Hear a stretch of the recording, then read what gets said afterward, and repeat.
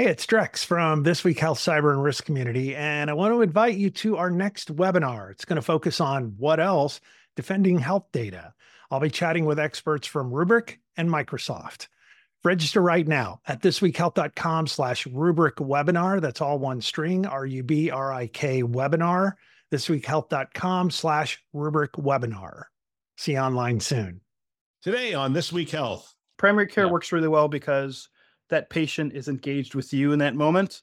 And once they're out of your purview, once they're out of those four walls, there's a huge opportunity missed. So we're hoping that MyChart and engaging them in these specific ways with MyChart will help to expand the reach of our health system.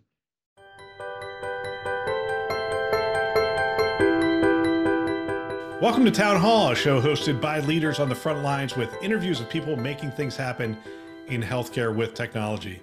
My name is Bill Russell, the creator of This Week Health, a set of channels dedicated to keeping health IT staff current and engaged. For 5 years, we've been making podcasts that amplify great thinking to propel healthcare forward. We want to thank our show partners, Meditech and Transcarent, for investing in our mission to develop the next generation of health leaders. Now, on to our show. Hey everybody, I'm Jake Lancaster, a internal medicine physician and the Chief Medical Information Officer for Baptist Memorial Healthcare out of Memphis, Tennessee. And today I'm excited to be chatting with Dr. Bhrandon Harris. Bhrandon, welcome to the program. Yeah, I'm glad to be here. Thanks, Jake. Bhrandon was a fellow clinical informatics back when I was also a fellow, and that's how we got to know each other. But for the audience, can you just tell them what you're doing and where you're currently working? Sure.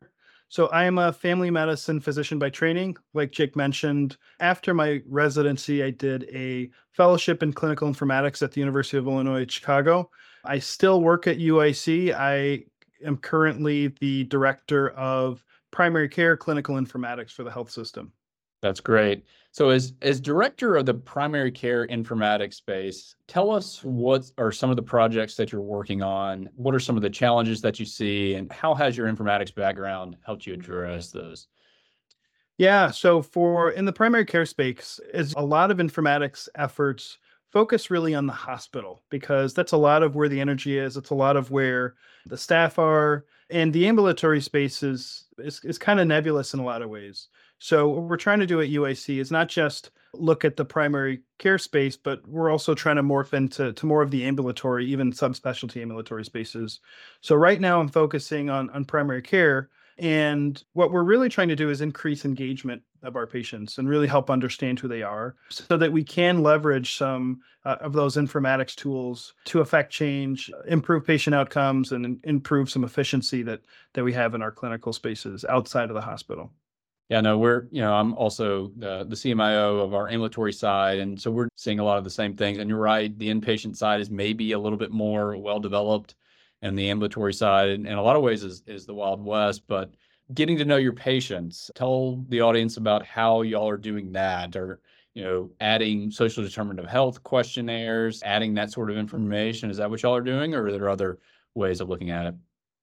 Yeah, there's a lot of different ways, and other health systems have done a great job at trying to leverage some of the functionality that's built into our EHR. So the EHR that we use and a lot of other systems use is Epic, and they have a lot of tools to help patients give information and interface with their health system and their clinician and health team. While we're not doing a lot of the patient-facing tools yet, we're really trying to lay the groundwork so that when we do turn that stuff on, it's going to not just be information that's being pushed to us, but we really want to have a good pull mechanism so that we're taking that information, using it, and applying it towards their care and some other hospital initiatives. So some of the stuff that we've done recently is we're really trying to make sure that our data structure is set up so that we can understand, for instance, like race and ethnicity. That's a big one that when we started out, we just took the Epic Foundation system, but we realized that it's not the best way to describe our current patient population. So we've done some work there to make sure that our data models can support some of that data and we can build off of that. That's great. And you said something that was key just a second ago, was not just collecting the data, but being able to use it. That has been one of my challenges, is that some of our insurers are actually asking us to add certain questions to the intake piece. And a lot of our physicians were nervous about asking certain questions because they don't necessarily have the personnel, the social workers, or et cetera, in order to act on those pieces. And they're worried all of a sudden you have a patient that comes in, you have these patients already. Maybe you don't know about their needs for transportation, their needs for food insecurity, et cetera. But now you have this information, and as a physician, you feel like you need to do something about it, but you don't necessarily have the resources to act on it. So that was something that we struggled with as far as, well, we need to ask these questions. It's important. Our insurers are actually looking to us to ask them, but we don't have a way to use it. And so, over the past year, we've hired on a bunch of social workers to help with being able to use that data. And that was something that, from an informatics standpoint, we can add the field in Epic and add the question, but it really is that people and the processes you have to have in place. Have you all had similar issues? Absolutely. And I 100% agree. I think the technology piece is just one aspect, but there's so much more to make it useful in the real world.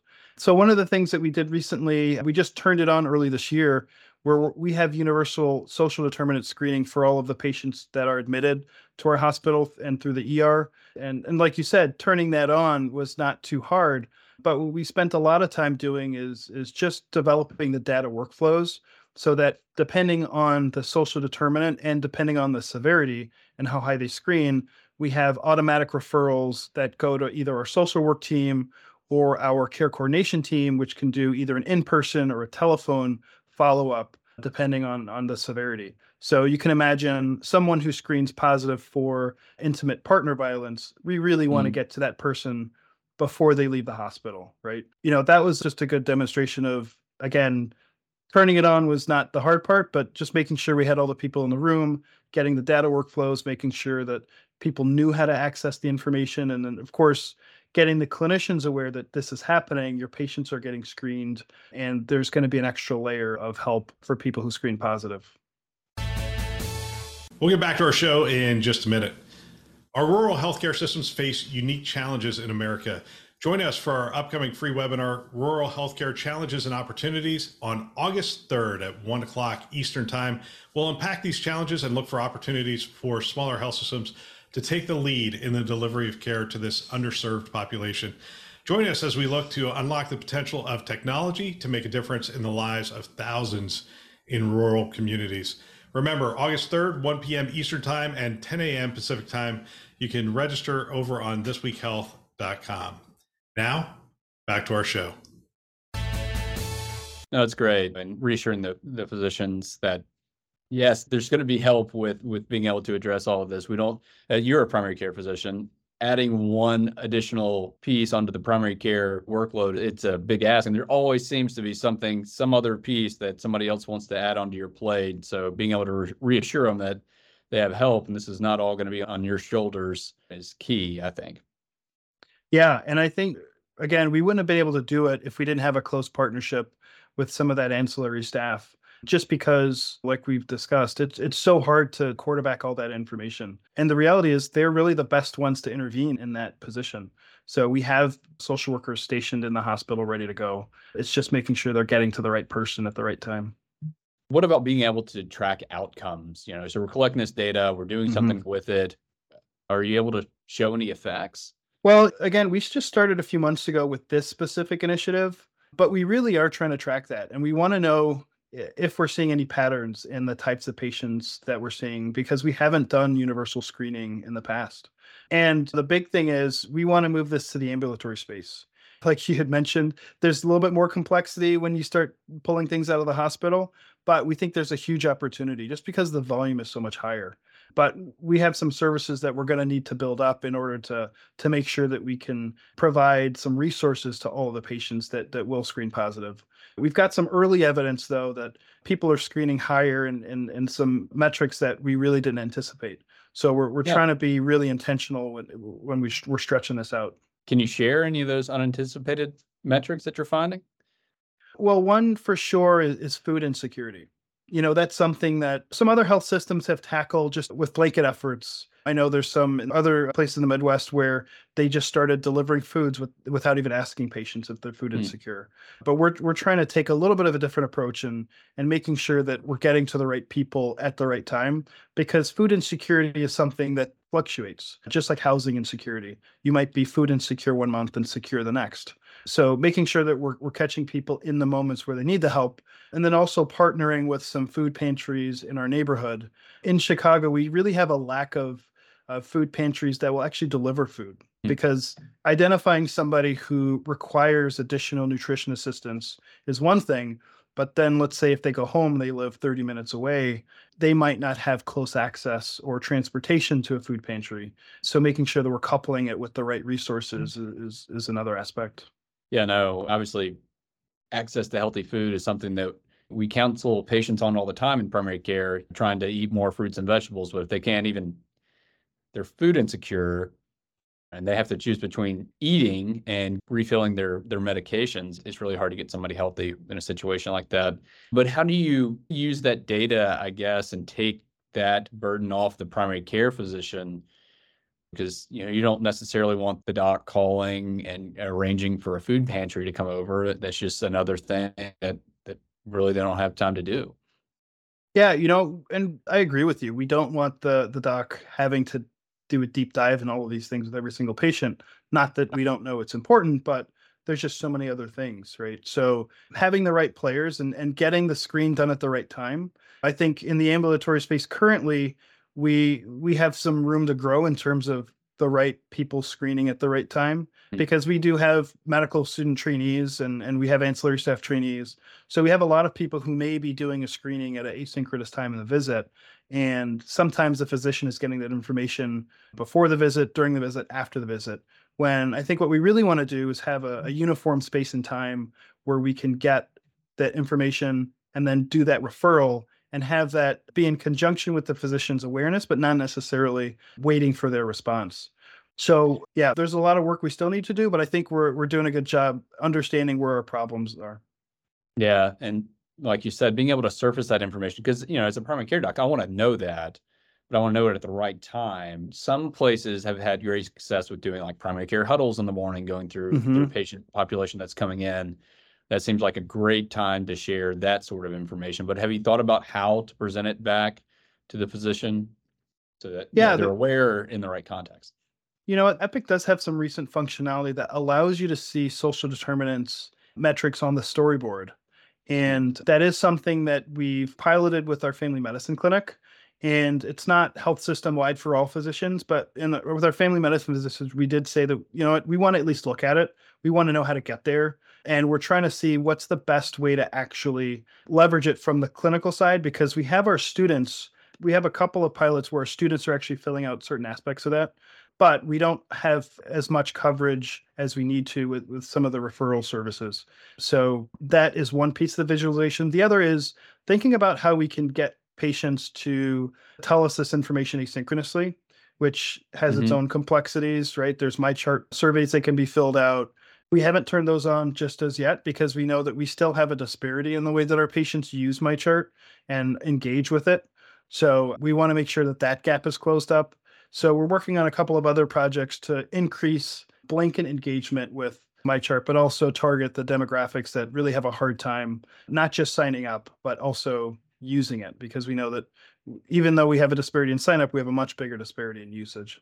Yeah, those are all very important pieces. I know we're running short on time, but can you tell me any future directions that you're going with informatics and social determinants of health? Yeah, we're on the verge of launching a digital health hub that we're using, like I mentioned, for that MyChart engagement piece. So it's a physical location that leverages community health workers, and we're engaging patients in face-to-face, showing them this is why you want to use MyChart. These are things that you can use it for. This is how you engage with your clinicians. And then we're using that as a launch-off point to do social determinant screening. And we're working on a model that can be expanded to multiple clinics. So we're piloting it at one primary care site, and we're hoping that that'll be a model we can port over to our different clinics so that we can get people captured and engaged, because engagement, I know I've said that word a lot, but it really is the key, right? That primary care Yeah. works really well because that patient is engaged with you in that moment. And once they're out of your purview, once they're out of those four walls, there's a huge opportunity missed. So we're hoping that MyChart and engaging them in these specific ways with MyChart will help to expand the reach of our health system. Yeah, no, very well said. Thanks again, Dr. Harris, for coming on, and thank you everybody for listening. Please tune in again. Gosh, I really love this show. I love hearing what workers and leaders on the front lines are doing, and we want to thank our hosts who continue to support the community by developing this great content.